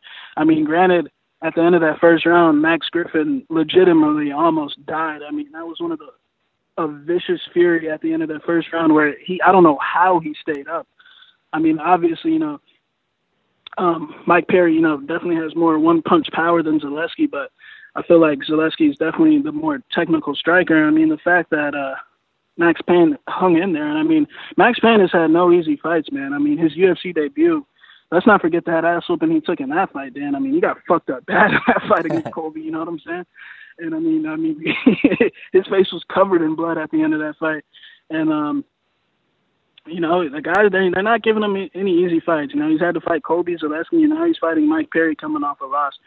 Plain and simple, I think it's a super sketchy fight, to take because a lot of people are unaware of the power Max Griffin has. I've seen him on the local scene, and he's got some crippling power, bro. I've seen him clip some dudes behind the ear, and, they do some serious chicken dance. I saw my boy Zaleski get knocked down. Exactly, you know what I'm saying? The guy's got fucking power, so if you're underestimating his power, I think you're making a big mistake. And if Perry makes the mistake of underestimating him and thinking the kid's a pussy and that he's going to get him out of here quick, then, he might pay the price. But granted, I think, honestly, closer to the fight, the more, Perry senses that fear in the boy. I think most likely what happens is, I'm not saying that it's going to be a first round knockout. I actually think there's a good chance this might actually go over 1.5. Just like, Perry's last fight with Pons, where everyone was convinced that there's no possible way it goes the distance. And I think Perry learned a solid lesson from that fight. He said exactly what you want to hear. He said, You know, you can't always get the knockout. I got to go back to the drawing board, get my cardio better, and learn how to score points. And then we preach that on the show every week. You can't always knock someone out. You can't always wait on a punch. You got to learn how to score points in the meantime and set the shots up, and, you know, the knockout will come. And I think Perry will, but, you know, it is a super sketchy fight. But Max Payne is a guy you definitely don't want to underestimate, but I think Perry gets the job done. But I'm going to say second or third round. I think Max Payne gives him a fight. Yeah, look, here's my opinion on the fight. Firstly, I respect both competitors a hell of a lot. They're both, you know, serious knockout artists. But one thing that you and I said when we watched Zaleski versus Griffin was that Max Griffin better take a year off after a war like that. And not only did he not take a year off, Shaq, he's making his return against arguably the #1 knockout artist in that division, because Mike Perry, 100% of his wins are by knockout. I mean, you don't hear about too many guys that have an 100% KO rate with their wins. I mean, even Paul Daly, it's like 90%, 95%. You know what I'm saying? But Mike Perry, it's 100%. Now, granted, it's only 11 wins, so, you know, the sample size isn't as big as a Paul Daly. But let's just put it this way. When you've beat 11 men and all 11 of those men went unconscious, that has to count for something. And you could say it's, Jake Ellenberger and, you know, all the guys he fought are chinny. This is true, but it's the way he sets shit up. You and I both know he throws with a lot of heat. And that fight with Santiago, I think, was a very good learning experience for him. Now, here with Griffin, it's interesting because Griffin can also crack. Make no mistake about it. You know, if you're betting Perry in the spot, you know, I think you're going to win, but there's going to be moments where, you know, Griffin's biting down, throwing hard, and you're like, oh, shit, I might have underestimated this guy. And, you know, when two guys are standing toe-to-toe like this, it could be 50-50. One guy could get knocked the fuck out, and I think someone will get knocked out. So don't be surprised if it goes either way. That being said, I truly believe that Perry is, you know, it's funny to use the word smart next to Perry's name because people like to act like he's this dumbass because, you know, he's got a funny persona and shit. But I actually do think that he is a little bit intelligent about the fight game. I do think that he's someone that thinks about all aspects of the game. I don't think he's just this meathead like people try to portray him, you know, closes his eyes and swings big bombs. Let's not fail to mention he showed some wrestling that last fight against Pond. That's what I'm saying. Like, I think this guy's actually a well-rounded fighter. You know what I'm saying, man? And you know, he had a very good showing against Ponzinibbio. He just kind of gassed after that second round, but he realized, look, I need to be able to go the full 3 hard. But he showed the heart of a champion, man. He wasn't going down. I mean, he had to take a serious spinning back fist to put the dude down, and even then he didn't quit. So Perry's got, you know, the thing I always said about him was that I called him the white Tyron Woodley, you know what I'm saying? Because you hit the guy with your hardest shot, you'll break your hand. He hits you with his hardest shot, and you get launched across into the 10th row, you know what I'm saying? So Mike Perry... Yeah, but don't make that comparison because Tyron doesn't fight. Yeah, you know, this was Tyron pre his last 2 title defenses, you know what I'm saying, man? Like, back when Tyron actually used to fight dudes. What happened to my boy Tyron? You know, now he's calling out Nate Diaz. What the fuck's up with that? I mean, all I gotta say is Nerd Bash 2018. My boy Nerd Bash ain't getting no title shot, though. But RDA champ 2018, you know what I'm saying? Ponzinibbio champ 2018. But look, I got Perry in this fight. Most likely a knockout, but I'm not going to be surprised if it goes all 3 because Max Griffin is a tough guy, but he's coming back too soon from that Zaleski war.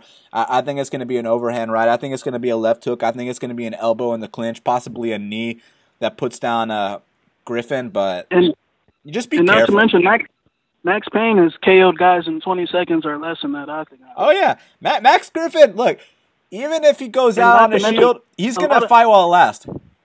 A lot of people don't know is when he actually fought Colby, if you actually watch closely, he clipped Colby with the right hand behind the ear, and Colby saw Jesus, just put it that way, and instantly, you know what Colby did after that. You know? Colby made Max Griffin take some Plan B, you know what I'm saying, bro? Exactly. He busted out the Durex for that one, but look, I gotta go with with Platinum Mike Perry on this one. But it has. He's too mean. You know what I'm saying? He's just a little bit meaner. It has the potential to get sketchy, though. Make no mistake about it. But sure. Platinum's the pick. Light heavyweight division. We got Ovince St. Preux, OSPs, -125.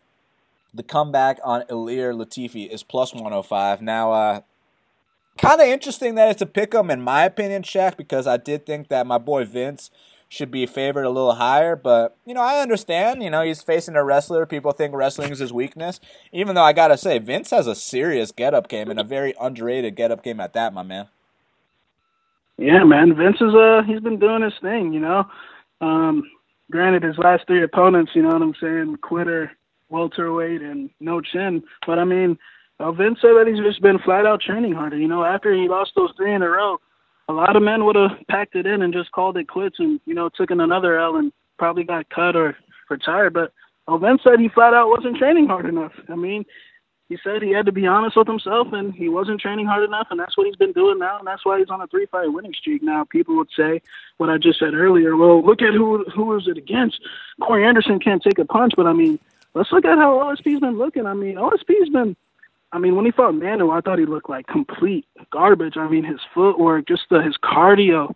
Now he's got cardio. You know what I'm saying? That's always been like his issue, because when he gets tired, like when he fought Glover or when he fought Bader, you know how those fights ended up. They ended up him looking really bad. But in the past, Corey Anderson probably would have been able to, stay conscious and hug his legs. But my boy OSP was able to capitalize on, Corey not having any chin.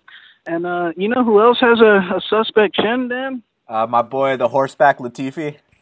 Exactly. You know what I'm saying? Now, granted, both guys have been knocked stiff because, the Bader KO is bad, but, that Bader KO was fucking bad as shit. But the Manoa KO was just as bad in my opinion because, his leg got folded back up. But, it's a super tough fight to call because, on paper you would think the longer this fight goes, it would probably favor Latifi because, he probably is the more efficient fighter when it comes to winning on the scorecards like how he did his last fight. And, he probably is more efficient when it comes to, weaseling, and out positioning in comparison to OSP. But when it comes to, touching chins and handing out canvas snaps, I think OSP has the edge. And I think if he can keep his distance, how tall is Latifi, Dan? 5'8". And how tall is OSP? 6'3". Exactly. So if my boy can stay on the outside, blast him with that left kick, touch him up with that straight left, I can see a possible, a Pat Cummins-like performance, that type of KO, or a head kick, or a knee, you know what I'm saying, as Latifi's ducking in, because, he does like to duck that head a lot. He is 5'8". All short guys like to duck that head. So I'm going to go with OSP here by KO within, 2 rounds. But, of course, this could be sketchy because both guys have been KO'd. Latifi, has put several people down. But when Latifi puts guys down, it's the bums of the division. It's the Sean O'Connells. It's the hamstringers. It's the, it's the fucking Chris Dempsey of the world. You know what I'm saying? You know what I'm saying? So he really hasn't put anyone down that was legit. But OSP has. So I'm going to go with OSP. I think he's in the best form of his career. He's been down here in Atlanta training with Manu, getting that solid work in. And, he doesn't strike me, as like a Brunson, you know what I'm saying? When Brunson gets hits with a big shot, it's pretty much over. OSP will actually bite down. You got to put him out cold. So I'm going to go with OSP. Yeah, my boy Vince went 5 rounds with John Jones, and, people can make all the excuses they want for John Jones for not finishing that fight, but John Jones finished his very next fight against Daniel Cormier. So, you know what I'm saying? My boy Vince, on his best day, can go the 5-round distance with the GOAT. And I actually do think that Latifi's KO loss to Bader was 10 times worse than OSP's to Manoa, and I'll tell you why. So Manoa got dropped, and, then he tries to grab the fence to help him back up, and then he gets dropped again, and he goes out. But when Latifi went out, it was one of those, like, he's still out 5 to 10 minutes later, and you're like, is this dude alive? Whereas with Vince, he got knocked out. His leg went behind his back and all this shit. It looked bad, but, 10 seconds later, he was on his stool, right? But with Latifi, it was one of those, like, let's cut to commercial break because we don't want to see this guy. It was like Jake Ellenberger versus Mike Perry. You know what I'm saying, man? Like, was it as bad as Grabowski and Anthony Hamilton? You know what I'm saying? It was like one of those where, you take the edibles and then you at first you're cheering and then you fear for the guy's life. It was one of those knockouts, and I think Vince is capable of handing him another one like that, man. And what I love about Vince's game, you go back and specifically watch the Pat Cummins fight because I assume that Latifi is going to have a similar game plan here, which is to try to get Vince down on the mat. That Vince get-up game is serious shit. Even in the Corey Anderson fight, man, when you try to hold a guy like Vince down, he knows exactly how to push that head down. He knows how to wall walk. He knows how to get back up to his feet. He knows how to pull that leg out. And that's a very important quality you need here against, a little brick house like Ilir Latifi. Now, Latifi does have a puncher's chance as well. We know he swings a big overhand right, but, he's knocking out the cans of the world. I mean, we're talking Sean O'Connell. It doesn't get any worse than Sean O'Connell. I mean, Sean O'Connell's so fucking bad that Corey Anderson finished him. You know what I'm saying? Corey Anderson looked like a future world champion against that guy. That's how bad the guys that Latifi's knocked out are. And then, he's going to decision with Jean Vellante. What was his... he beat Tyson Pedro. Congrats. I'm not going to talk shit now, but between you and me, congrats on that win. You know what I'm saying? But don't talk shit about Tyson. I think my boy Vince is going to take care of business. I think he's going to get taken down a couple times, get back up, and somewhere along the way, it's going to be a big knee, it's going to be a big high kick, it's going to be a big straight left, whatever it is. I got Ovince St. Preux to win the fight outright and most likely inside the distance. So OSP gets a 4-fight win streak here.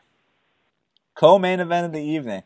We got Jessica Andrade. She's minus 320. The comeback on Tecia Torres is plus 260. Now, Shaq, this is probably the only time and the last time you'll ever see a plus 260 next to Tecia Torres' name. Now, I heard on record you called her Tecia Money Train Torres. So when you're making claims like that, are you taking this plus 260, my man?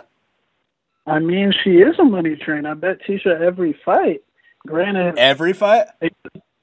Every fight. I mean, I've been Tecia in all her UFC fights, and only lost one time, and that one time I thought I won, against Champion Rose. So, I mean, I bet her in every fight, but granted, that's against, Juliana Lima, quitter, Watterson, quitter. Beck Rawlings. Rawlings, quitter. Never heard of her. Jocelyn Liebarger, garbage. Angela Magana, garbage. You know what I'm saying? Her opponents are nowhere near the level of Jessica Andrade, and her opponents gave me no fear at all. So I always played that minus 400 or minus 380 because, in my opinion, it was always a guaranteed win because I trust Tecia. But in this fight, it's super tough because all you have to do is go watch Andrade's last fight, and, that'll put the fear in you. Now, granted, seeing that number next to Ticia's name, of course, it sounds like a good idea, but at the end of the day, I'm not in the business of hoping things win and seeing things win. I need to know for a fact things are going to win. You know what I'm saying, bro? So, it was something, I definitely had to pass on, but just because it's not when Andrade hits chicks, man, you know the deal. Like everyone besides Joanna, I think, Andrade, I don't know what the deal, because we bet her against Joanna thinking, touch that chin. And what happened in Joanna's next fight was exactly what we wanted Andrade to do. We're one off. One off, you know what I'm saying? I was thinking that was going to be the time Joanna got knocked off, and it didn't happen. And, like I said with her earlier when she fought Angela Hill, all Andrade throws is hooks and, big looping punches. So, if Tecia can time her with the straight punches and, respond to the shots well and, bite down and, not wobbling back into the fence like everyone else in Andrade's fights, then, it's going to be tough. And I actually think Tecia will respond to the shots better than everyone else. Will it be enough to get the win? Because we know when Andrade throws, the crowd's going to be going, ooh, ooh, ooh, oh, oh.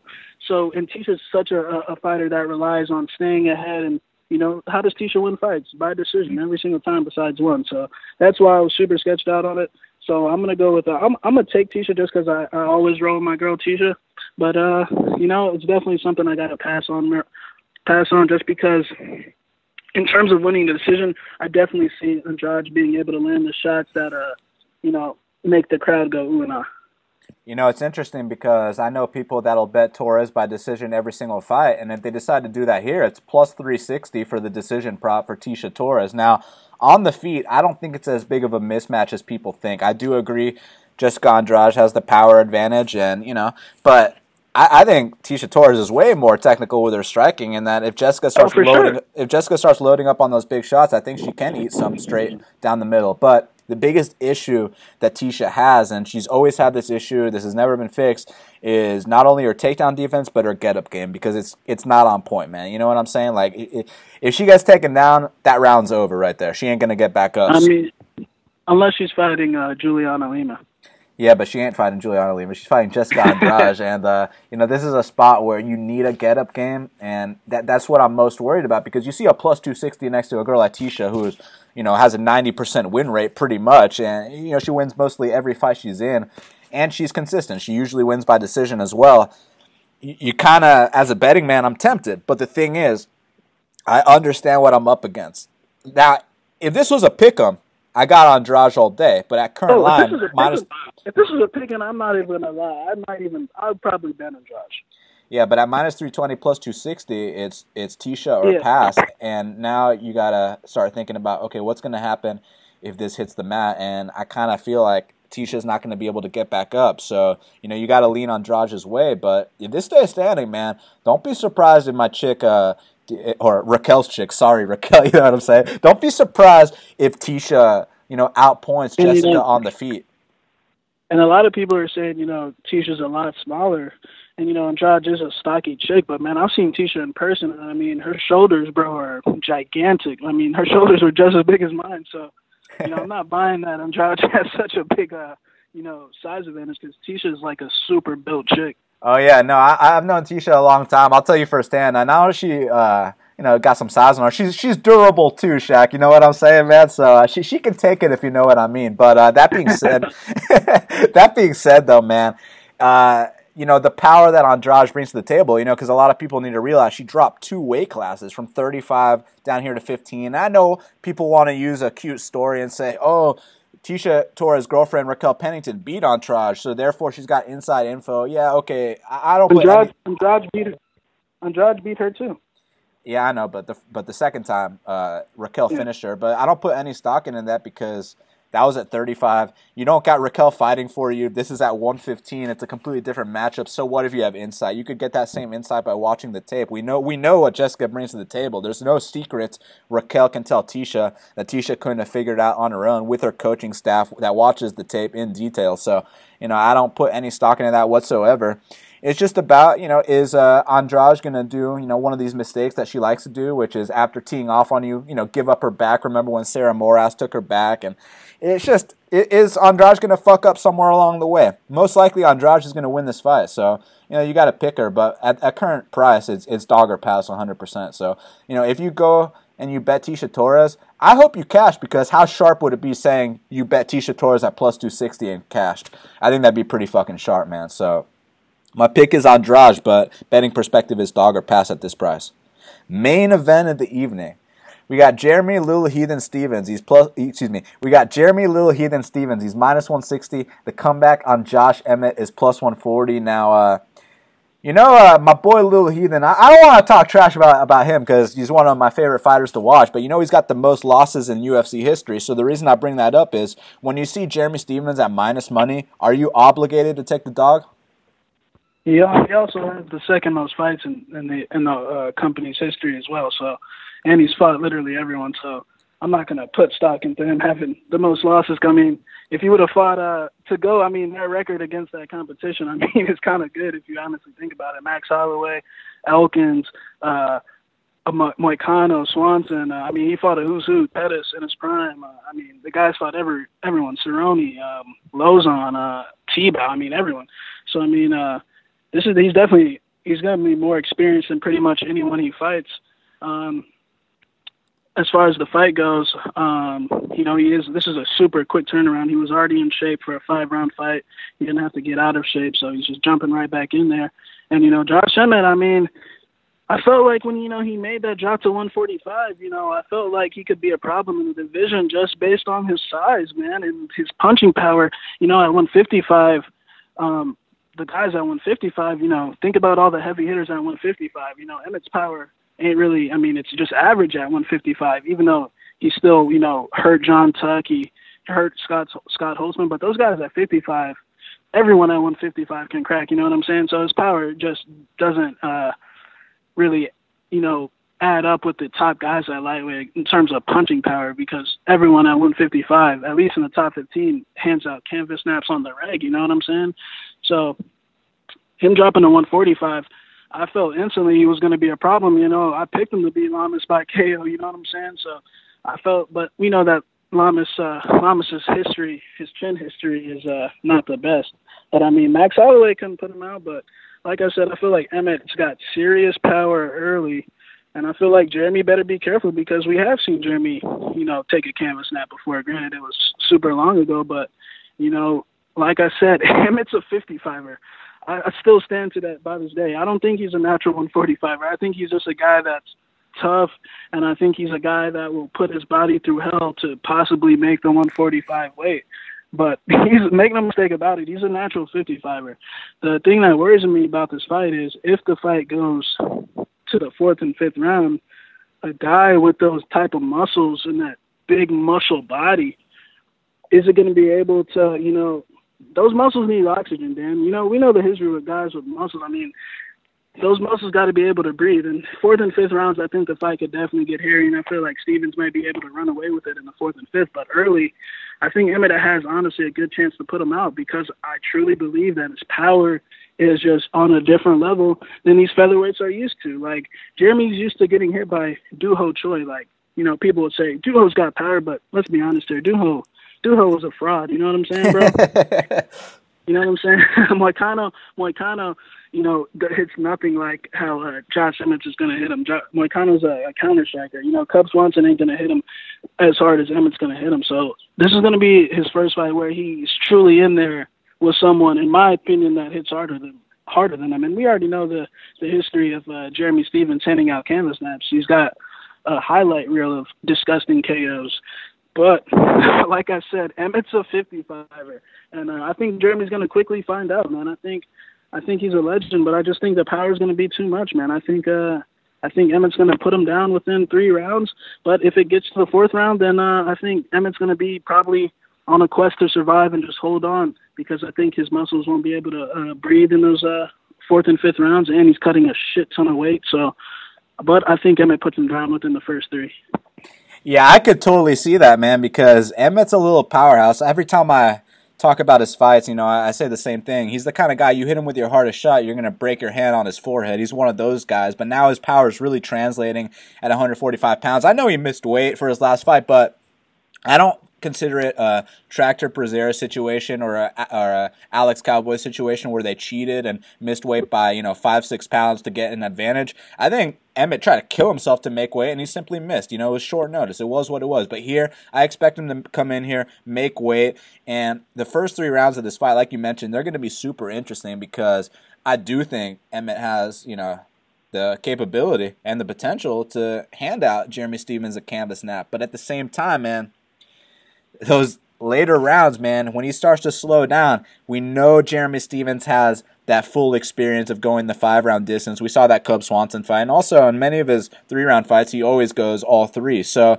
Jeremy's cardio is not an issue here. But at the same time, I don't think it's going to be a Jeremy Stevens KO because when we talk about Jeremy Stevens winning by KO, that only happens once every 2 years. And he just got his knockout win out the way. Before it was Bermudez, then he took 2 years off from knocking people out. And now he just knocked out Doo Ho. So it's going to be about another 2 years until Jeremy knocks someone out again. You know what I'm saying? If history repeats itself. But that being said, I think that Jeremy, if he somehow weathers this storm in the first 3 rounds, I think he can come back and, get a 48-47 decision here, but it's going to be a super, super tough fight.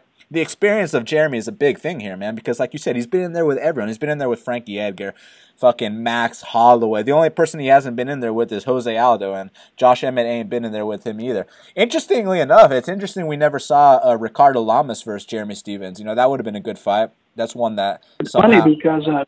It's funny because Jeremy actually got offered that fight. He was the one that was supposed to step in, but allegedly he said he couldn't do it. So, interesting. I wonder why.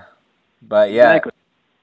Emmett, he proved he's a top 5 guy by beating the number 5 guy on planet Earth. It is what it is. But now, he's taking on Jeremy Stevens. Another thing is, Emmett. I mean, I almost feel like he's in the same spot, going into the Lamas fight as he is in this one, because let's not forget he missed weight. He had a deduction of his money, taken away. If he would have made weight, he would have got $50K. He would have changed his life. He would have probably, been blowing that money. But he's still broke, bro. He still ain't got shit. He's still a early level UFC fighter in terms of, the money he has that he's made. And I mean, he's still looking at Jeremy Stephens like a steak. Like, I got everything to gain out of this guy. Yeah, 100%. So again, it comes down to the first, 2 to 3 rounds of the fight. If he can get Jeremy Stephens out of there, if he can swing a big left hook, and he's got good setups too. One thing I like about him is he switches stances and, he mixes things up. He's got that alpha male style. He's kind of like a better version of Chad Mendes.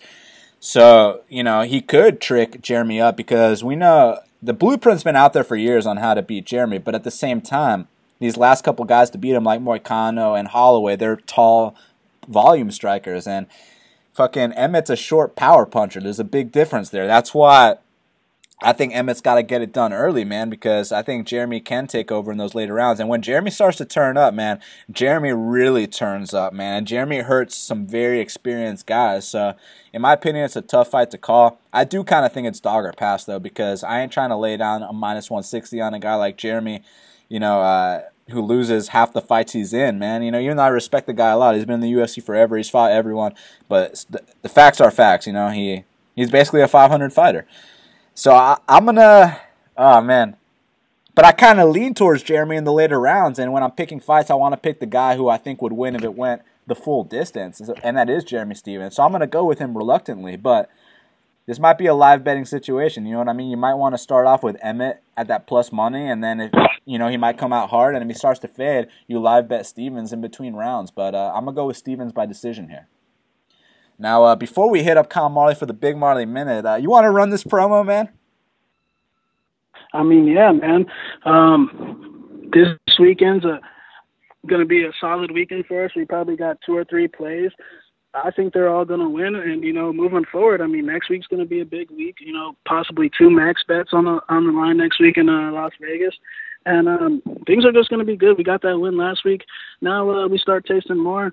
Sign up today. You're dealing with people that are dedicated to this 100%, that do this 24/7. Look, my clients, they get a week advance notice. I tell them, after the Austin event, what we're looking for the next week, so you can already go ahead and know what you're going to play when that line comes out, because we know a lot of guys miss the good opening lines. By the time they get the line's already steamed. But when you got a guy that's telling you what to play before in advance, now you're prepared. So when that line comes out, you already know what to do. So you don't have to do any tape study. And by the time you finish with the tape study, the line's already steamed. All that's being done, and we get the job done. If you're a real serious bettor, then you know that one event ain't shit. You know that 1 month ain't shit. You know that it's all about how do you perform each year, year in and year out. And there's no one better in the game than Daniel Levy and Shaq at Best Fight Picks. 3-year track record, never had a losing year, and 2018 is not going to be the exception. This will not be our first losing year, my man. In fact, I expect it to be our best winning year, because with every year you do playing this game, there's going to be ups and downs. There's going to be that moment where you go through, that cold, that skid, that dry patch, and it happens. It can happen at the end of the year. It can happen at the beginning of the year. But if you're a real, true player in this game, you get past that. You don't let that bother you, because you know your path, you know your strategy, you know what you're trying to accomplish long term, and that's exactly what we're trying to do, is win long term. That's what we've done for the last 3 years, and that's what's going to happen this year as well. And now we're about to get on a streak starting this Saturday at UFC Orlando. It's going to be our second winning event in a row, and things are just going to heat up from here. So you sign up at bestfightpicks.com, go to maxbetseason.com, hit up that VIP package. Make sure you let us know that you heard this promo here on the podcast so we can hook you up with a discount. And like I said, there's a lot of new things going on, with the odds makers these days. And I mean, just expect a lot of gifts. And I mean, if you don't catch them in time, you know what I'm saying? Look, for example, this past weekend, we were going to have a play on my boy, the Quebec kid, Olivier Albon Mercier. I asked any of my clients, I told them days out in advance, look, I think possibly OAM gets disrespected on the opener because, his last fight. But make no mistake about it, he was going to butcher that little fatty Gilbert Burns. And, they opened at minus 105, which was a gift in my opinion. And, my clients knew to hammer that right away. Yeah, it's funny. It's too bad that fight's not happening. But just to give you an example of what this VIP service does, we got that line at minus 105, and we hammered it all the way to minus 230. You understand what I'm saying here, Shaq? That's why you got to know these things in advance, because how pissed off would you be as a client. If we gave out a minus 105 play, then all of a sudden it's minus 230, you can't bet it. Whereas with us, with our VIP service, we let you know in advance. You see that minus 105, you hammer it right away too. Exactly. So, like, in comparison to some, other services where the line's already out and you're not getting the plays for the day before and it's already steamed and it's minus 300 or minus, whatever it is, why not, a week out before the card even starts, like, look, this is a spot where I am. So, like, when that line does come out, you already know. You don't have to ask any questions. You don't have to wait for an email. When this line comes out, play it because we're prepared, and we're always prepared. If you're following someone and they don't have an extensive track record, then you shouldn't be following them at all because anyone can go on a 1 month run. Anyone can go on a 1 week run. Anyone can go on a 2 month run, but not everyone can go on a 3+ year run. And another thing with all these, like, if you honestly, look at some of these Capper Tech profiles and Bet MMA tips profiles, and you honestly think these guys are playing 11 units per play, like, come on, guys, like, we can't be falling for shit like that. That's not real betting. That's not real money. You know what I'm saying? We're not frauds here. We bet real money with our money, and we try to manage it the best way we can and help out our clients that way. It's funny because now that we launched the service, you got you got some weirdos out there. You got these guys living on our Instagram feeds. You got these guys living on our Twitter, living on our YouTube feeds. We appreciate the attention, but, man, you guys gotta get your shit together. You know what I'm saying, Shaq? Well, by the way, I just want to go ahead and say, if anyone's, trying to sell you packages from MaxBetSeason.com, BestFightPicks.com, and it ain't Dan or Shaq, it's a fucking fraud, and it's I would say what I really want to say, but I'm going to be respectful. I'm going to be a professional. I'm not going to call these jobbers out their names and whatnot. But if anyone tries to sell you anything from MaxBetSeason.com and it ain't from MMA Genius 05 or BestFightPicks.com, it's a fucking fraud, and don't do it. And, I love all my haters. I need haters, I need people thinking about me. Keep talking about me. It motivates me. So I love all my haters, and I love all the people that send me good messages on a consistent basis. These days I'm generally not that active on Twitter, but, anyone can message me and I'll respond. That's just how this game goes. As you increase, your haters, they increase as well, man. Like I said, you got these weirdos living on our Instagram feed, on our YouTube, on our Twitter, and it's like, use that energy to build something positive. Use that energy to bump up your friend's podcast that only does 50 listens because, we're good with our 7K audience for now. Don't get me wrong. We want to reach 100K, but don't worry about us, man. You got to worry about helping your friend out that only gets 20 listens per episode. I just think it's weird that, like, aren't we grown men? Like, why would I wake up thinking about of messing with another grown man? Like, I just thought, I don't know, maybe I guess I just have a life, I don't know. No, it's funny because at first, I thought some of the shit was kind of funny, but then it's like, so when you're on vacation, you think about me too? Like, why are you thinking about me? Like, I don't think about other grown men when I wake up. I think about what we're going to play the following week. Like, I'm not thinking about a guy with a Twitter profile that's obsessed with me and making comments about me. I think it's cute and all, like, that he has a crush on me and he probably needs a friend in life, but, it's kind of weird. It's kind of creepy, to be honest. It absolutely is. That's a Stalker 101. But listen, we do have secretary positions available, so, just so you haters know that shit. But it is what it is, man. We're focused on winning, and they're focused on us. We're looking for a secretary. We got a lot of emails to respond to, and it's super hectic. So if the people that I'm talking about are fans and they need a friend, I'll be your friend. Of course, man. Like, if you need a friend, you need something to do, And my DMs are open if you want to talk. You know what I'm saying, man? If you need an internet hug, I'm here. Like I said, man, we're focused on winning, and they're focused on us. And that's what happens when you have the #1 MMA betting podcast in the world. That's what happens when you have the #1 MMA betting record in the world. It comes with the territory. It is what it is. Of course it's time to keep winning. And so what if there's a losing month? There's 12 months in a year. And just get back to me in a couple months, you know what I'm saying? Yeah, straight up. The numbers are going to keep coming. That's all I got to say about that. And let's hit up Kyle Marley for the Big Marley Minute. And joining us now on the Big Marley Minute is the 7 times DraftKings qualifier himself, Kyle Marley. Kyle, how's it going? Hey man, not bad. I'm liking these events every weekend, so I'm glad we got one coming up. Well, man, there's only 2 left for this stretch. You know, someone told us it was going to be 11 events in 11 weeks, and I think they're full of shit, Kyle. I wish it was every weekend because when there's no UFC, I don't know what to do with myself. I know, right? Especially with no football at the same time. I mean, what exactly are we supposed to do between March 17th and April 7th? It's just going to be brutal. I have no idea. Well, that means we better win this event and the next. And, you know, right off the bat, man, I can see Mike Perry is probably the most expensive fighter this week. And for good reason, because, you know, 100% of his wins are by KO. So if he wins this fight, he's most likely covering that $9,400 salary cap. And I assume he's going to, man. What do you think?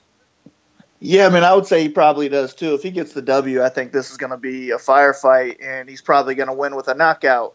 So I think even if it's a late knockout, he's probably going to put up enough strikes and knockdowns to where he's going to put up over 100 with a win. So I like him quite a bit. My only problem is I do think it's going to be a war, so maybe he gets clipped and dropped in the first round. If he gets knocked out in the first round, you're going to need some Griffin on your team. So I might have a lineup or two with Griffin, but Perry's definitely the pick here, and I think he can pay off the value. The problem is he's the highest priced guy on the card, so he's pretty much got to score the most on the card, but it's not out of reach. Now, if you have Griffin on your lineup, I mean, is it going to be a sneaky play like Diego Ferreira last week where it's, you know, 6,800, 6,900 and goes out there and surpasses that salary cap by a mile? Yeah, I mean, it could be because it could be a late first-round knockout where they're both just swinging, and he's already got 30 significant strikes and 2 drops. So he could outscore everybody as the cheapest guy on the card. I just don't think it's very likely. But I can't fade him completely for that reason. So, yeah, if he pulls off a CDF, then you're going to need him for sure.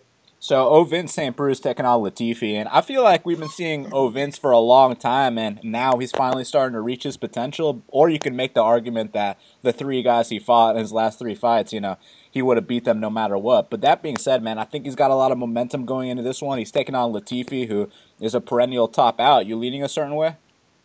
Yeah, I like OSP in this one. And they're both right in that mid-range, so he's only 8,300 this week. I don't know if he's going to get the knockout, but I think he wins by either knockout or a decision. If he goes to decision, it's going to be tough to pay off the 8,300 just because I think he will be a little bit cautious of Latifi. So I don't know how much exposure I want, but he's definitely my pick. But if you think Latifi can go and get those takedowns, you got to find the dog somewhere. So maybe that could be a way to go. I just don't think it's for me. You know what's interesting is that Tecia Torres is plus 260 in a fight, you know, because her only loss is to Rose Namajunas. You never see that kind of number next to her name, but at the same time, she is taking on Jessica Andrade, who absolutely bullies these girls. So do you think the price is right, or will you be having some Tecia Torres on your lineups? Oh, man, I don't know. I think the price is about right. I mean, Andrade is scary, dude. She throws punches like she is a man, and I don't think anybody else in the women's division does that.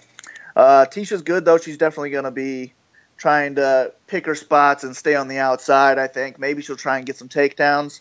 But after Andrade seeing what she did to Claudia, I mean, what's Tecia really going to do that she hadn't already seen? I'm not sure. So Andrade is my pick here, but I think Torres might be a safe cash punt because I do think it probably goes to a decision, and maybe she could put up 20 points in a loss. And she's pretty cheap, so that'll allow you to get some other favorites on your team. But Andrade is the pick here, and I would just hope that it's a 3-round clinic of her throwing punches and then Tecia picking her spots and losing the decision. The argument you can make about why it won't be like the Claudia fight is because Torres historically has better cardio than Claudia Gadelha, but that being said, her weakness is the takedown defense, and we know Andrade loves to pick these chicks up, walk them across the octagon like Matt Hughes, and slam them, and most likely Torres won't have an answer for that, but if somehow this goes to the later rounds and Andrade is huffing and puffing, that's where Torres could potentially take over, but the physicality will most likely be too much, you know? Yeah, I'm actually kind of looking forward to this one. I do think people will be really heavy on Andrade, so if I don't hear anything about Torres all week, maybe I'll have to throw her in some lineups just because she is super cheap. And if she can pull off that upset you're probably killing 50% of lineups, and then your 5 to 10% of people on Torres are really going to be at the top of leaderboards. So I don't know. I might have to make some of those chances. I just really have a hard time seeing it happen in my head. You know what I mean?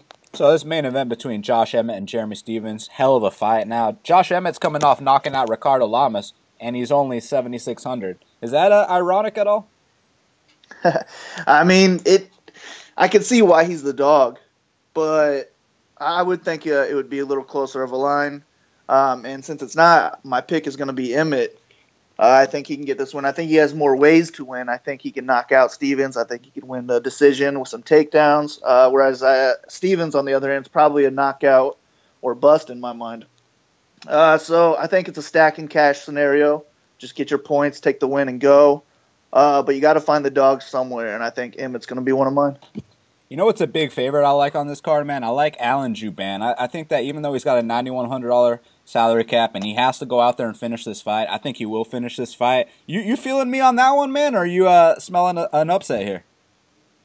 Yeah, Jouban's my pick there. I don't know how this one's going to take place. They both train at 10th Planet, so are they going to try and test the ground game, or are they going to go out there and strike? I just don't really know how this is going to play out, but I think he's probably better wherever it goes, maybe. So he's my pick. Just got to worry about him getting knocked out, maybe some knees in the clinch or something. But is he going to pay off the 9,100? I'm not sure about that. I would almost rather get Andrade or Perry and try and find other dogs somewhere else. But he's my pick, and if I only have 9,100 remaining and I can't get those other two favorites, then I have no problem with Jouban. Now, speaking of other dogs, do you have any interest in a Russell Doan and Eric Shelton and Albert Morales? Yeah, Shelton, he's only 7,500, and he's a plus 120 underdog. So that's the best line value I'm seeing on the card. I think he's probably the best dog pick. Him and Emmett, I would say, are my favorite too. So I'll definitely have some Shelton in my lineups. But, yeah, other than that, the other underdog I'd be looking at is Morales, just because I'm not exactly sure where that one's going to play out. If we haven't seen too much of Bermudez on the feet, so if he can't get it to the ground, maybe it's going to be Morales' fight, and I'll have to have some shots there. I know you're most likely passing on Sam Alvey, right, with his inactivity. Yeah, I never have Sam Alvey. Has there ever been a Sam Alvey fight where his opponent scored big? I mean, I'm sure Derek Brunson did. Yeah, Brunson did for sure. I don't know. I don't get to see their opponent fight log, so I'm not sure. But he does not score big. He's only scored over 100. Let's see here, twice on his log. 123 against Casey, but that was just a one-sided fight. And then 104 against Dan Kelly. So, I mean, he's not going against those guys this weekend. So I'm going to go ahead and full fade him like I usually do. Now, I heard you had a bet on the chick fight. You care to share? The chick fight. We got 3 of them on this card, unfortunately. But, yeah, I like, what's her name, Morose. Just as a bet, I don't know about as much on DraftKings because she's 8,000. Hill's 8,200. Not a big gap there, but I took her at plus 140 last night, so I think Morose has a good chance to win this if you are searching for dogs. If you have the money to pay, I guess, on DraftKings at 8,000, maybe you can go ahead and throw her in there because I do think she wins this. You know, yeah, plus 140 is too good to pass up. You know Angela Hill's a very popular pick on Twitter, right? Is she? Good. That's good to hear. I don't really see her being popular on DraftKings, but I would like it if she was. Well, Kyle, thank you for helping us out with our lineups and a free underdog play. That's why you are the DraftKings guy for Half the Battle. The fans can follow you at Big Marley 3. Kyle, any message for them before we talk next week? I got head-to-heads posted. Come see me. Yes, sir. Make sure you challenge this man. But if you come at the king, you best not miss. And once again, that's why Kyle Marley represents Half the Battle. That's why he gives out the DraftKings advice. That's why he is the 7 times DraftKings qualifier. And that's why he's on Half the Battle. Exactly, man. Kyle Marley is the DraftKings GOAT. You know, he is the 3-time world champion in DraftKings. And, you know, if you're looking for those DraftKings plays, he's the man. You got the 2 best handicappers and you got the best DraftKings guy. 100%.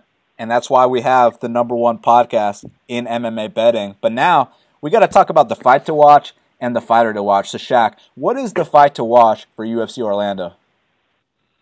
You know, my fight to watch is going to be Brian Kelleher versus Renan Barão.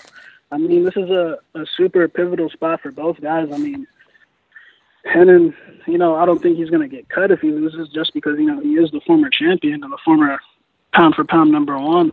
But, I mean, if Kelleher wins this fight, he just beat a former champion, and that would have been something that was unthinkable a few years ago, and that would just solidify how crazy the sport of MMA is. And, I mean, if Hennon can get this win, hey, he's back on track. He would have done something that, he hasn't done since 2014 or 15, which is win a fight at bantamweight. So that would be super important for Hennon's confidence level if he could get the win, and he needs this win. And if Kelleher wins this fight and gets another performance bonuses, that would be 3 out of 4. And I mean, he would have had a serious resume at that point. Yeah, 100%. And it's interesting because if Barao does lose this fight, he kind of enters that BJ Penn territory where, he's the former champion, he's the legend of the sport, he has that name, but he just can't win fights anymore, and now we feed him to the young up-and-coming prospects. But for me, my fight to watch is Platinum Mike Perry versus Max Griffin. If I had to call my friends and be like, look, there's one fight you got to watch on this card, it's got to be that one because for a fact Griffin and Perry are going to stand and bang until one guy falls. And anytime you get a fight like that and you want to get new people into the sport, you let them know. You get Korean Zombie versus Leonard Garcia, you let people know, watch this fight. So make sure you go ahead and watch Max Griffin versus Mike Perry because I guarantee you most likely someone's taking a canvas nap, and if someone doesn't, it's going to be a 3-round war because I highly doubt there's going to be a bunch of legs being humped in this fight. Now, Shaq, who is your fighter to watch for UFC Orlando? My fighter to watch is going to be OSP, man. Light heavyweight, we always know is very weak. And, I mean, if he can get this win, I've always had this idea in my mind ever since I heard a guy was possibly moving up to 205, Luke Rockhold. I mean, if OSP can get this win, I'd love to see him welcome Luke Rockhold up to 205, you know what I'm saying? And, I mean, at 205, you're never really that far out of title contention. So OSP needs this win. And, I mean, that would have been 4 impressive wins in a row to almost losing 4 in a row. So, I mean, that would be a serious turnaround, and he attributes it to just training harder. Man, OSP versus Rockhold would be a hell of a fight. So, let's see if Vince can get this win. But for me, my fighter to watch is Alan Jouban, man. I mean, look, when this guy's on point, he's knocking dudes out left and right. And I feel like he's hungry here. I feel like he's got a point to prove. He said whether it's a walk-off left hand, whether it's a showtime kick, a cartwheel kick, he's looking for that knockout. He wants to put Ben Saunders out, and he wants to show that he's on the cusp of that top 15. And the only way to prove that is to not just go out there and win, Shaq, but to go out there and emphatically finish the veteran Ben Saunders. And I think that's exactly what Alan Jouban's going to do here. So for that reason, Alan Jouban is my fighter to watch. Well, Shaq, we did it. It's going down this Saturday, UFC Orlando. It's an earlier card, so make sure you don't miss the first couple fights. They can follow you at MMA Genius 05. They can follow me at Best Fight Picks. Our Instagram account, Best Fight Picks Official. Make sure you subscribe to Half the Battle on iTunes, SoundCloud, YouTube, and Stitcher. Hook up those 5-star reviews on iTunes, and if you take a screenshot of that 5-star review you gave us, we'll give you a free bet. Shaq, any message for them before we talk next week? Thanks for all the support I get on Instagram with the good messages. To all my haters, I like you too. Keep it coming. And good luck to everyone out there this weekend. I hope everyone gets a job done. Absolutely. Thank you to everyone for the support. We absolutely appreciate it. And to all the haters, thank you for being invested. Thank you for caring about what Shaq and I do. So until the next time, let's cash these bets.